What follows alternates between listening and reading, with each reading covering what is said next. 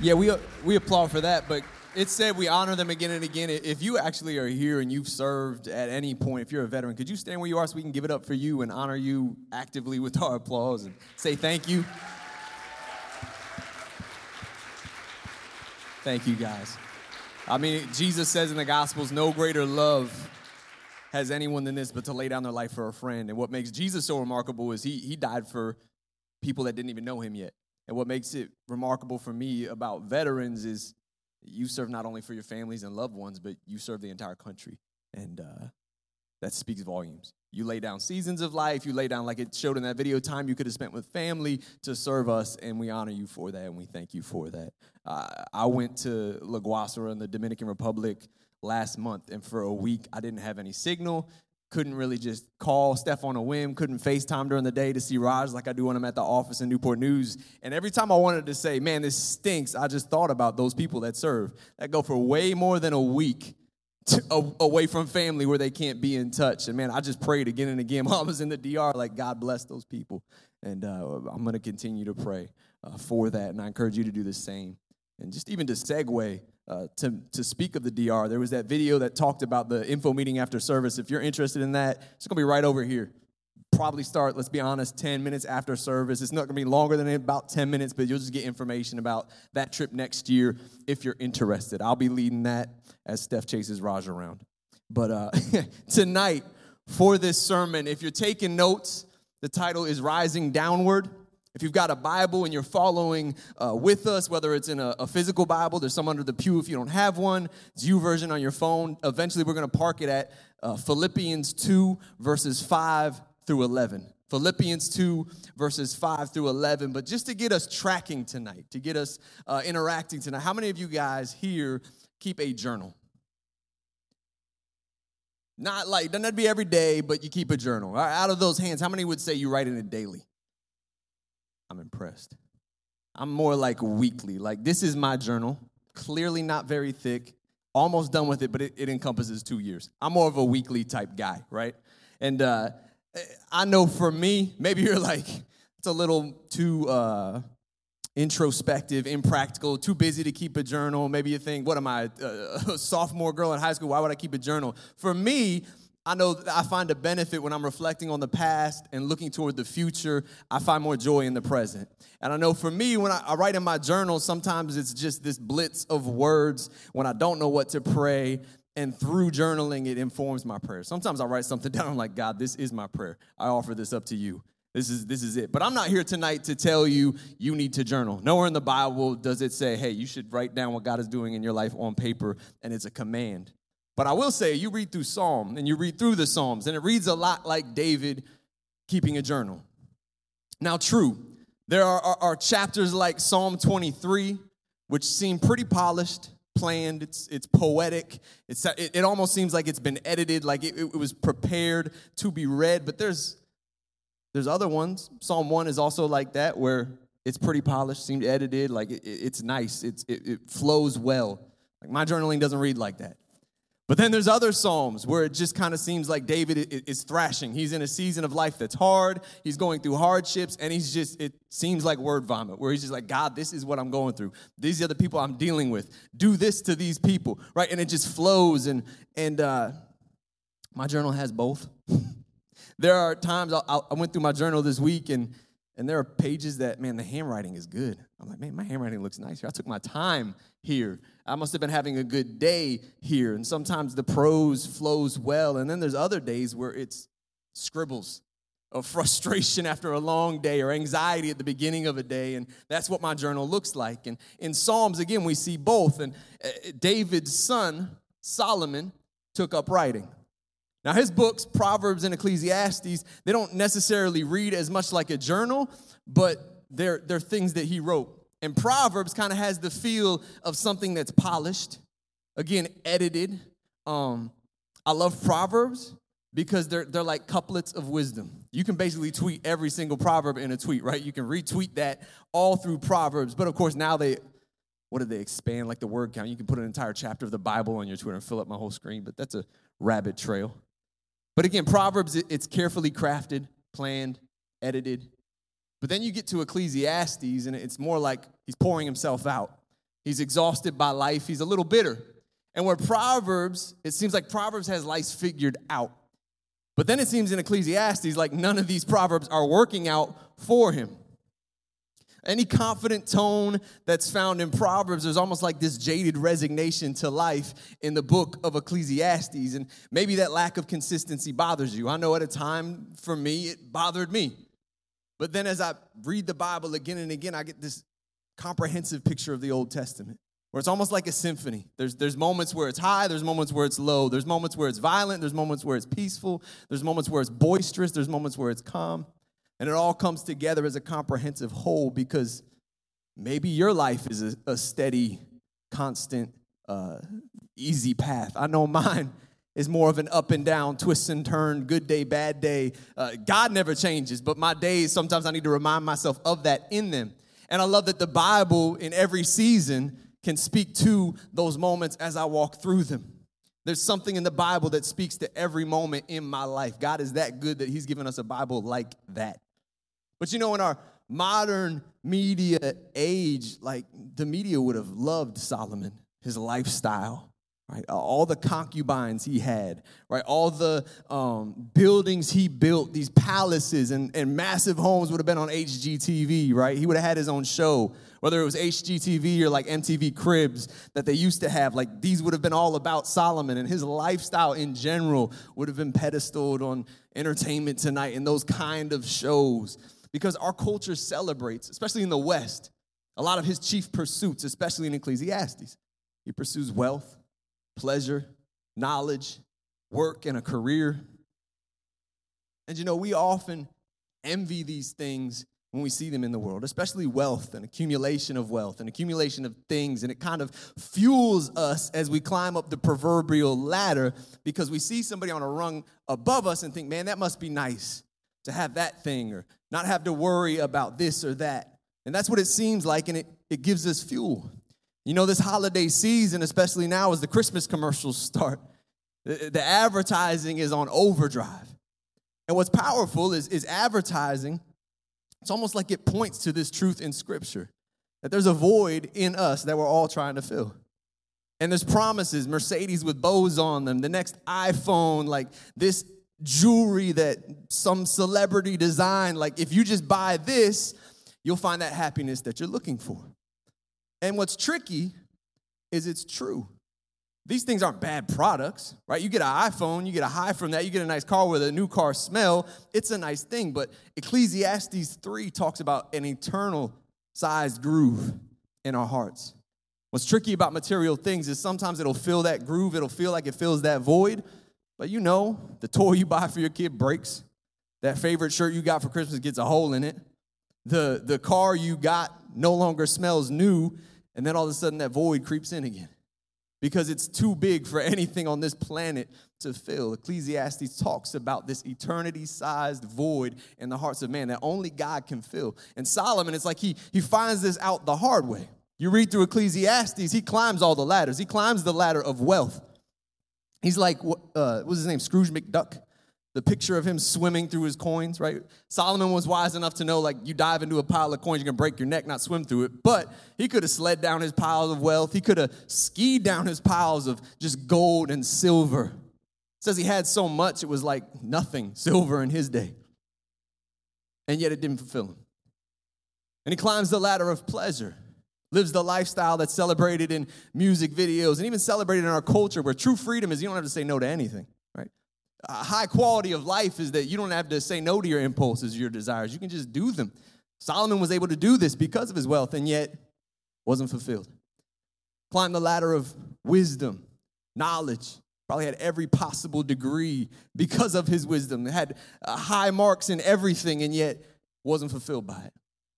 Climbed the ladder of toil and work, careers, wasn't fulfilled.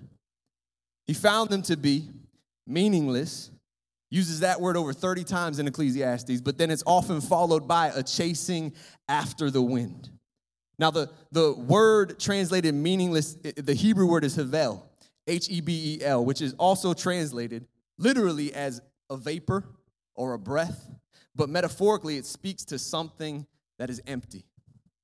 Doesn't have anything in it. What's ironic in Ecclesiastes is that he filled his life with every possible pursuit, filled his life with more material things than most people ever will in history in their life, and yet he found himself coming up empty again and again. But what's interesting to me in these pursuits in Ecclesiastes is when you begin to look at his word choice. Because when he talks about his pleasure, he talks to cheering himself, cheering me, myself, and I. When he builds these huge homes, he says he built all these projects. He built these huge vineyards and thinking, well, maybe it's like Extreme Makeover Home Edition, right? That's the one where they renovated them and gave the homes away. Maybe he's like doing that. Maybe he's finding fulfillment in that. But when he talks about these homes, it's always myself. What about work? Especially us that work in the service industry. Like, well, maybe that probably helped other people find fulfillment. But when he talks about his toil, he talks about everything I have earned, everything I have gained. It's all meaningless, this chasing after the wind. See, we aren't called to chase after the wind, but we are called to plug in to a pursuit and a calling that's bigger than just me, it's bigger than just you, and it involves us and it involves God. We're created to join God on mission. We're created to change the world or change and influence our world. And if the church global is faithful in that, then guess what? The church will reach the world. But I think we so often get that twisted because we have this twisted view of who God is. You watch enough cartoons and Looney Tunes and you'll begin to think God is off in some other realm, sitting on a cloud with his feet up on his desk, kind of just watching everything going on earth through a telescope, or maybe some orb like Lord of the Rings where he's just off somewhere else just kind of watching everything that's going on.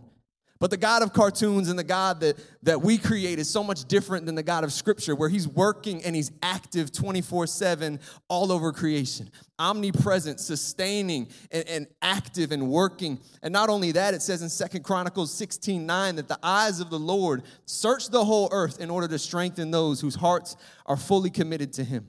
It isn't just that God is always at work, but he's always looking to give grace and strength to those people who are willing to be his hands and feet and do his work here on earth. Again, we're not just created to chase after the wind. We're created to join God on mission, on something that's bigger than us, to impact more than just our bubble, but to impact the world.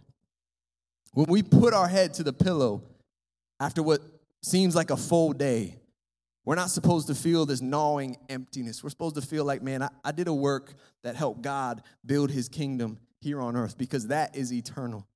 That fills that eternity-sized void. So we look at Ecclesiastes and we say, all right, I'm going to take my ladder off the wall of wealth. I'll take my ladder off the wall of pleasure. I'll take my ladder off the wall of careers and trying to find fulfillment in that. Stephen Covey says, if the ladder is not leaning against the right wall, every step we take just gets us to the wrong place faster. But what if it's not just about the wall? What if it's also about the direction? Because what if in the kingdom of God and in our pursuit of God, we rise downward? You know, Proverbs 15:33 says, wisdom's instruction is to fear the Lord, and humility comes before honor. The wall of honor that maybe we're pursuing in life, it comes and is climbed by the ladder of humility. But you see that humility steps down. In Romans 12:10, it says, honor one another above yourselves. Philippians 2:3, very similarly, it says, in humility, value others above yourself. For them to be above you, you have to lower yourself in humility. You have to go downward. What on earth am I talking about? Right? None of this makes sense. Well, thank goodness Jesus models all of this for us in Philippians 2, verses 5 through 11. And that's where I want to read. So hopefully you've pulled it up over the last 10 minutes as I've talked.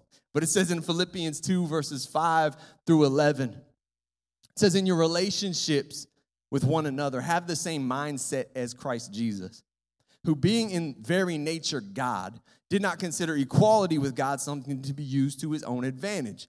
Rather, he made himself nothing by taking the very nature of a servant, being made in human likeness. And being found in appearance as a man, he humbled himself by becoming obedient to death, even death on a cross. Therefore, God exalted him to the highest place and gave him the name that is above every name, that at the name of Jesus every knee should bow in heaven and on earth and under the earth, and every tongue acknowledge that Jesus Christ is Lord, to the glory of God the Father. That's one of my favorite verses in Scripture. But maybe, rough segue here, you've heard of the upside down. Right, if you've watched this show, Stranger Things, I'm not going to spoil it because the way my life is set up with ministry and my son, I haven't even started season 2. No spoilers here. But it's just this fictional parallel universe in the show Stranger Things that where a door is opened and the supernatural stuff comes out, and it's called the upside down. Now, we see in Scripture, Jesus comes from the heavenly realms. And it seems like a lot of his teachings are upside down. Love your enemies. The first will be last. If you want to be a leader, be a servant of all. If you want to find your life, lose it. All these things, like I could just see Spock in the crowd, like that's highly illogical, right? Like this doesn't seem to follow logic. It seems upside down, but God's divinity trailblazed the path of rising downward for all of humanity for eternity. He trailblazed this path of humility, and we see it in Philippians 2, and we see it where Jesus says to his disciples, whoever wants to be greatest will be the servant of all. When I hear that word all, kind of take a big gulp, because it's not just, I don't just serve the people I want to serve at the times I want to serve. All means everybody. The people that grate on my nerves, my quote-unquote enemies. God says, no, serve all people at all times. Be a servant. If you want to be a leader, be a servant of all. What's interesting is most other world religions revolve around gods that want us to serve them. But at the center of the Christian religion is a God who's made it clear in the life of Jesus, who both said and then demonstrated that he came not to be served, but to serve. You know, it's one thing to say, I came to serve. It's another thing to do it. And that's what Jesus did when he was obedient, even to death on the cross. And here in Philippians 2 says, have the same mindset as Christ Jesus. It's a big ask. I love how Mark Twain had sarcastic quotes for everything. He says, few things are harder to put up with than the annoyance of a good example. Not only do we have a good example, we have a perfect example in Jesus Christ, and we're called to follow it. How many of you have siblings? How many of you had an older sibling? Right? I have an older sister. God bless you if you're watching live or listening to this later. She's 2 years older than me, and she was type A through and through.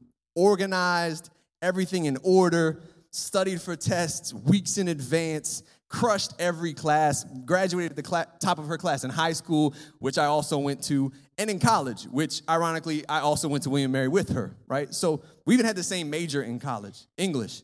So I would come up 2 years after her. And teachers would be like, it would be recent enough where they would remember her, and then they'd see me, and you're like, you must be like her. And I wasn't. Flew by the seat of my pants, crammed for tests, wrote papers the night before. Sometimes it worked, but I was nothing like my sister. And I was like, man, I got to follow this everywhere.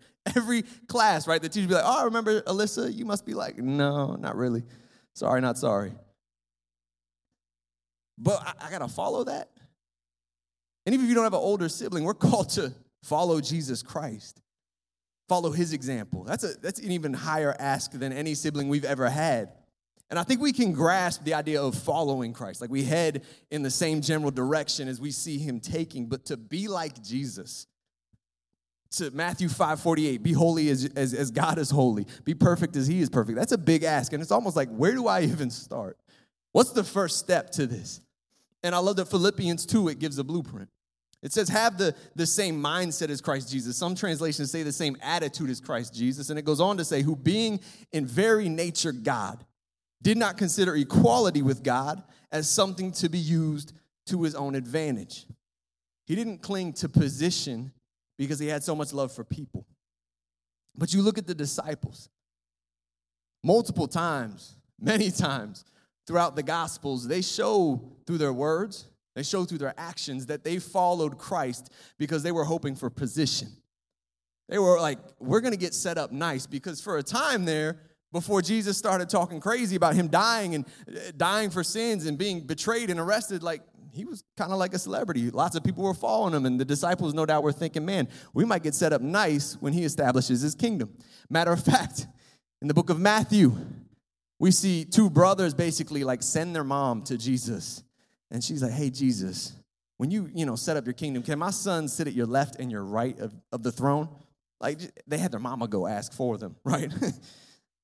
We see also the Last Supper in the book, I think it's Luke 22. It's at the end of Luke, right? The Last Supper. Jesus, he gives them this revelation that even after he gives the Last Supper, he says, hey, one of you is going to betray me, right? Plot twist. Like, that would catch my ear. Like, this is crazy. Somebody who's been following him for years now is going to betray him. So the disciples, they're like, well, it's not going to be me. And speaking of me, I'm probably going to be the greatest in his kingdom, right? It says, verse after Jesus says this, right? It says, well, it's not going to be me. Very next verse, it says they're arguing over who's going to be greatest in the kingdom. Like, how do you get from point A to point B? But you see that with the disciples. And it's why Jesus tells them in Luke 22, verses 22 through 27. He's responding to them debating who was going to be greatest. He told them, in this world, the kings and great men lord it over their people. But among you, it will be different. Those who are the greatest among you should take the lowest rank. And the leader should be like a servant. You know, in the world, we so often flaunt our position or we exercise it for our own personal gain. Our DNA is one where we want to dominate. Survival of the fittest. But Jesus gave up his position to love people. Jesus didn't cling to a position of power, but he clung to a posture of servanthood because he loved people more than position. He served people, made a difference in people's lives. He loved people more than position. It says that rather, he took on the very nature of a servant. He made himself nothing. It says, rather, he made himself nothing. Another translation says, he emptied himself. That has been a tricky phrase historically because some have taken this phrase that Jesus emptied himself literally, saying that when he became man, he left divinity behind and he was fully man, but he wasn't fully God.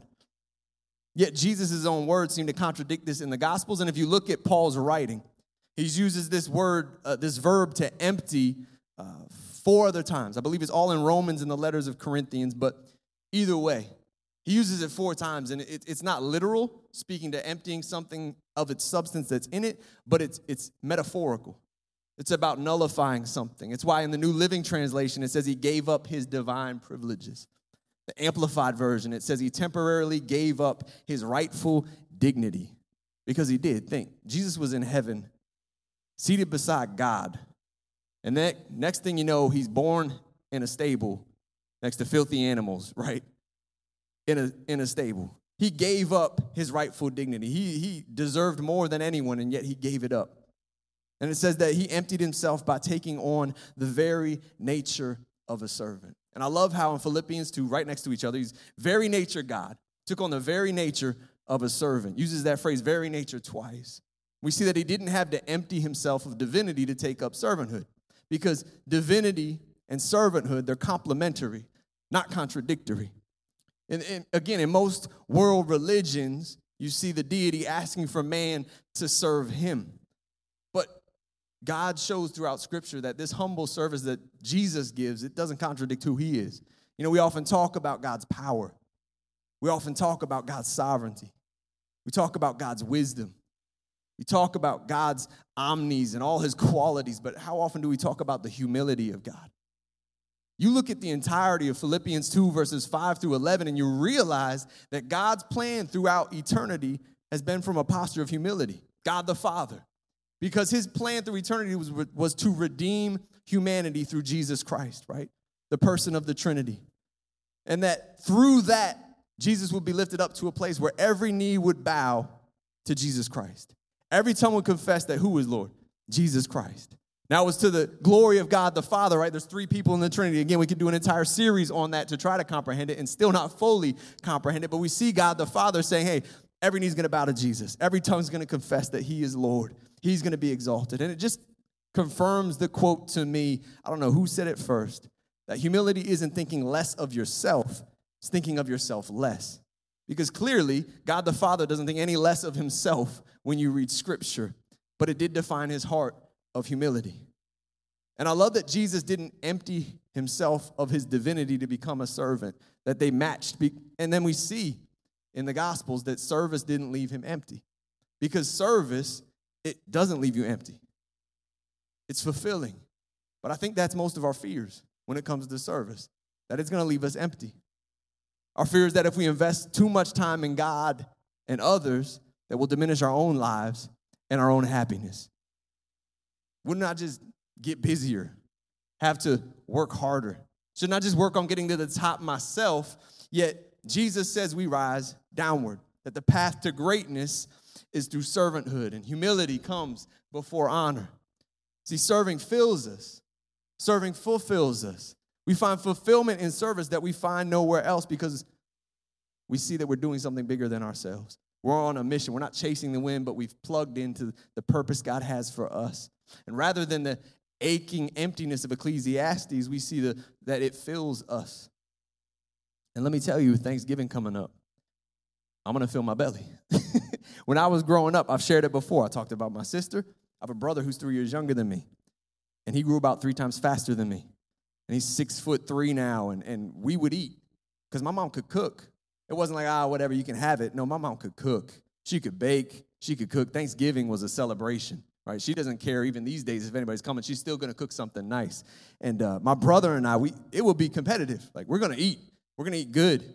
And we found out Kobayashi, before he eats 100 hot dogs, he eats salad the day before because it stretches his stomach. It makes room. So we're like, we're eating salad Thanksgiving Eve because we're going to stretch our stomachs before Thanksgiving dinner. And we found out, hey, you don't want to not eat Thanksgiving morning because you would think, man, I want to be empty, but you want to eat a little bit to get your metabolism going. So we strategized. The first time my older sister brought our future brother-in-law to Thanksgiving, we mocked him for about 30 minutes. Like, that's all you're going to eat? Like, bro, you don't like my mom's cooking? Like, just grilling him. And I feel bad about it to this day. But my brother and I, we wanted our fill. We sought to be filled. We were going to eat ourselves into that glorious Thanksgiving nap, right? In the same way, when we realize that, hey, service fills us, we should serve ourselves full. We should find ways to serve, not just in the local church within the 4 walls, but how can I serve in the community? How can I serve those people that God has put around us? Because service fills us, service fulfills us. You know, there have been all these kinds of studies about when should you retire? You know, what's better for your health? If you retire early, will you live longer, or should you retire later? What's the deal? And there's been so many findings. But there's one study that found concretely that retired men who volunteer at least 1 day a week will live 2.5 times longer after retirement than those who don't volunteer at all. It's pretty powerful. There's an author named Alan Lukes who wrote The Healing Power of Doing Good. And he says, research makes it clear that when we persuade someone else to volunteer face-to-face, we're giving an enormous gift, much like a membership to a health club. He speaks to long-term benefits, including relief from back pain and headaches, lowered blood pressure and cholesterol, curbed overeating and alcohol and drug abuse. There have been brain scientists at Emory University that have documented something known as the helper's high. That when you volunteer and serve face-to-face with people, it releases dopamine in your brain to where you feel good. So when people say they serve and they volunteer and they felt good about it or they felt good doing it, there's science to back that up. You know, that surprises me when I read it, but should it? Should it come as a surprise that the God who calls us to service created us for service? So we'll find pleasure in obedience. Powerful. Ralph Waldo Emerson, the poet and intellectual, said it's one of the most beautiful compensations of this life that no man can sincerely try to help another without helping himself. But it's also crucial, right, that we don't turn this command to serve into what can I get out of it, right? We serve not so we can be fulfilled, but because Jesus told us to do it. Jesus modeled it for us. Jesus is at the center of our hearts and on the throne, and that's why we do it. But because Jesus loves us, he commands us to do these things, find fulfillment in. So many of these commands, like we talked about it in the summer, it's commanded to worship out loud, like in a group on weekends. Why do we do that? Like, as a man, that's not like my priority number one. Let's do some group singing, right? But again, scientists have found group singing together, it releases dopamine in your brain. It gets rid of cortisol. I think that's the word. Basically, it gets rid of stress. Right? These commands God gives us, they don't restrict us. They don't pigeonhole us. They give us joy. And it's the same with service, and it seems counterintuitive. Again, our fear is, well, if I invest so much in God and invest so much in my fellow man, won't I lose investment that I could have made in myself? Maybe you're hesitant to gamble on serving. Well, let me challenge you in this. Spend a week or a month, like the author of Ecclesiastes. Every chance you have, make it about you, myself. Make demands. Push your way to the front, demand the best seat, disappear when it's time to do the menial tasks and labor, and then step back and assess. Am I feeling closer to God? Am I feeling closer to people? Do I feel more fulfilled or more empty? And I'm kidding. Please don't do that. When you see people putting in kneelers up here at the end of service, hey, I jump in. Like, don't disappear. But I should challenge you in this. Spend a month serving. Be the one that opens the door for the person behind you. That at Chick-fil-A buys the lunch for the person behind you. That opens the door, again, that stacks chairs, sweeps floors, steps up when you see a need. Not just here, every day. And then ask, well, do I feel more connected to God and people or less connected? Do I feel more fulfilled or more empty? You'd be surprised. Because whoever loses their life will find it. We find so much in service that we don't even expect. We can get lost in service. And it's why we have the opportunity that so many people step into to serve on Saturdays. Are there tasks to be done and roles to be played that wouldn't be done otherwise? Sure, but it's not just about attaching people to roles. It's attaching people to the fulfillment that can be found in that. You know, our volunteers that are wearing blue shirts tonight, they could have just parked, grabbed some coffee, and come sat down, right? But they didn't, right? It's like in Philippians 2:3, it talks about, look to the interests of others above yourself. Each person wearing a blue shirt did that today. They showed up early to roll out the info center. And if you haven't seen that lobby before we set it up, it looks a lot different than it does now. Let me just tell you that. Stick around after we tear down, and you'll see that there's work they do. Why? Because they look to the interests of others over themselves, right? There's so many people just looking around that aren't wearing blue shirts that wear them on Saturdays because there's life found in service. There's life found not just in service in these four walls, though, too. Don't get it twisted. There's life found in serving at your workplace, at your school, in your neighborhoods, in the neighborhood college square. What we do there, it's because there's life found in that. We don't just hand groceries to people and run away like, can I pray for you, right? You get to know folks. Got to know this lady named Ava who's lived there longer than anybody, right? She has so many stories. She has so many prayer requests. I love to connect with her every time I go. There's life found in service. Man, this Thanksgiving season, give. Put giving in Thanksgiving. Next week, again, we're bagging, distributing at College Square. I dare you to get involved. Sign up. If that's not it, then, maybe you're busy that early in the day. We're going to pair up with Anthony Robinette, the work he does for the homeless at Isle of Wight. We're going to be doing that in the months to come. Look for that. But, man, I just challenge you. Pick up a lifestyle of service, even if it's none of those things.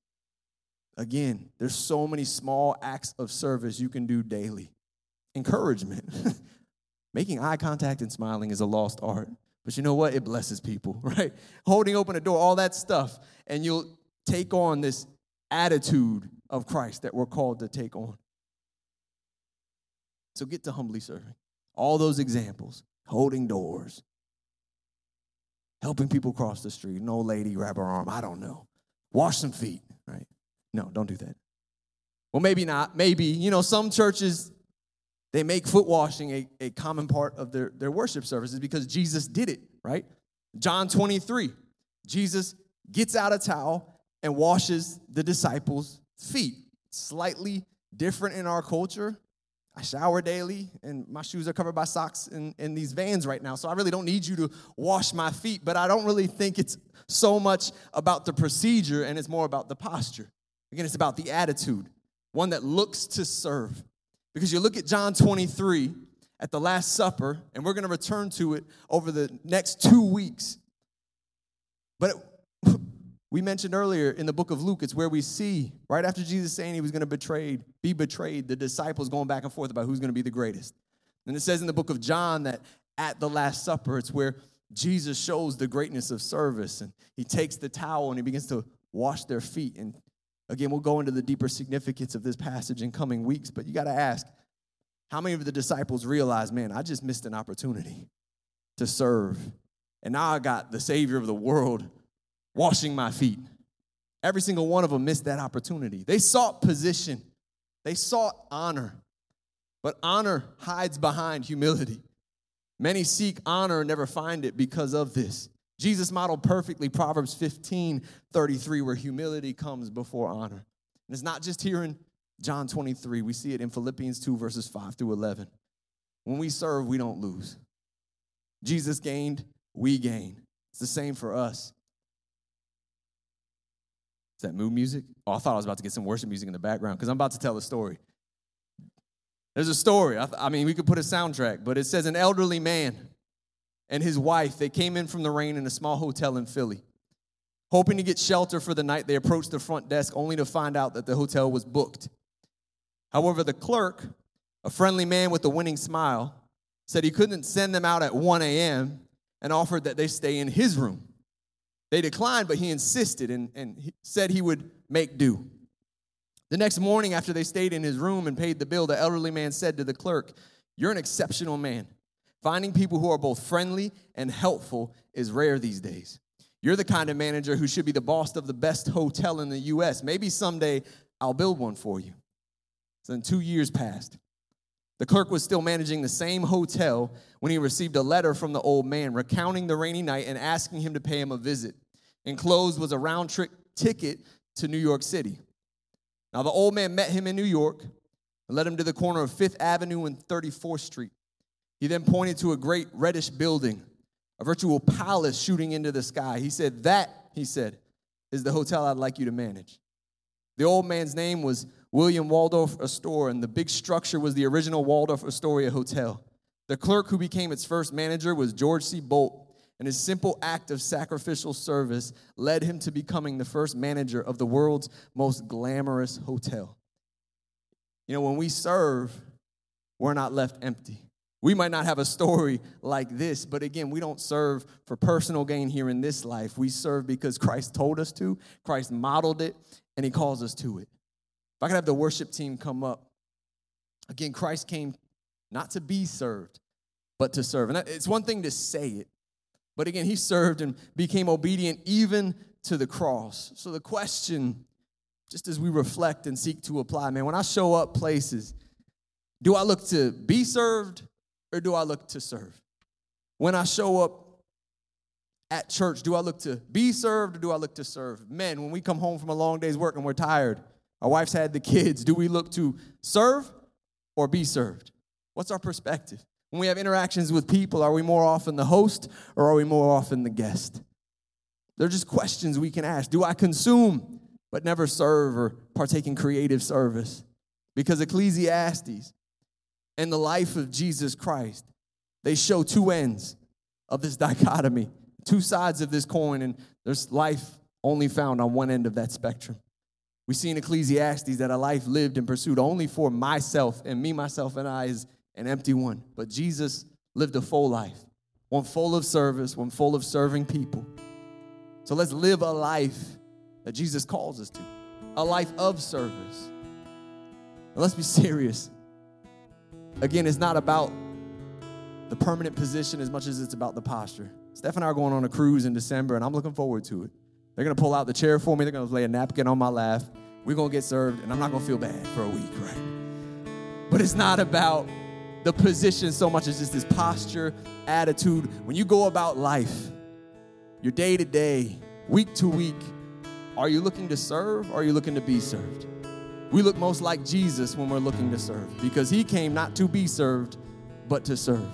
We're called in Philippians 2 to take on the heart of Christ and this attitude of a servant. So don't throw in the towel on service because you think the risk is too high. It's too big of a gamble. Am I going to get a return on investment? But pick up your towel like Christ did. Find ways to serve. Not as a burden that taxes us until we're empty, but it's a blessing that fills us. But again, we don't do it with that as the primary concern. We do it because Jesus calls us to it. Jesus modeled it. And because Jesus lived this life of service. Again, it says in those latter verses that we didn't dig deep into tonight, but I've mentioned it before, where God gives him the place of highest honor. that in the name of Jesus Christ, every knee will bow and every tongue confess that Jesus Christ is Lord in heaven and on earth and beneath the earth to the glory of God the Father. It's another reason why we worship. It's another reason why we're going back into worship now, so we can actively bend our knee, bend our heart to Jesus Christ. So come on, if I could have everybody stand, we're going to do that just now. We're going to go back into worship. But maybe you just look at your life and your heart's not bent. Your knee's not bent. Maybe there's just something that, be it a habit, something that's happened to you, happening with you, your family, you as an individual, that, man, it just feels like you're in the waiting room. You're not in the presence of God.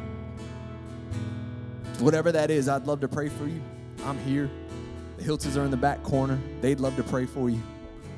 But let's not let anything keep us. One, from the presence of God, and two, from in his presence, bowing our hearts, confessing, Jesus Christ, you're Lord of lords, you're King of kings. I know you're Lord and King of the universe, but God be Lord and King of my heart. Shape my heart, shape my thoughts, shape my perspective. Give me the heart, the attitude, and the mindset of your Son. It doesn't come naturally, but it comes through his Holy Spirit in us, God. So I pray that as we worship, God, you would fill us with your Spirit. Fill us with the attitude of Christ. God, we ask that in Jesus' name we step into worship.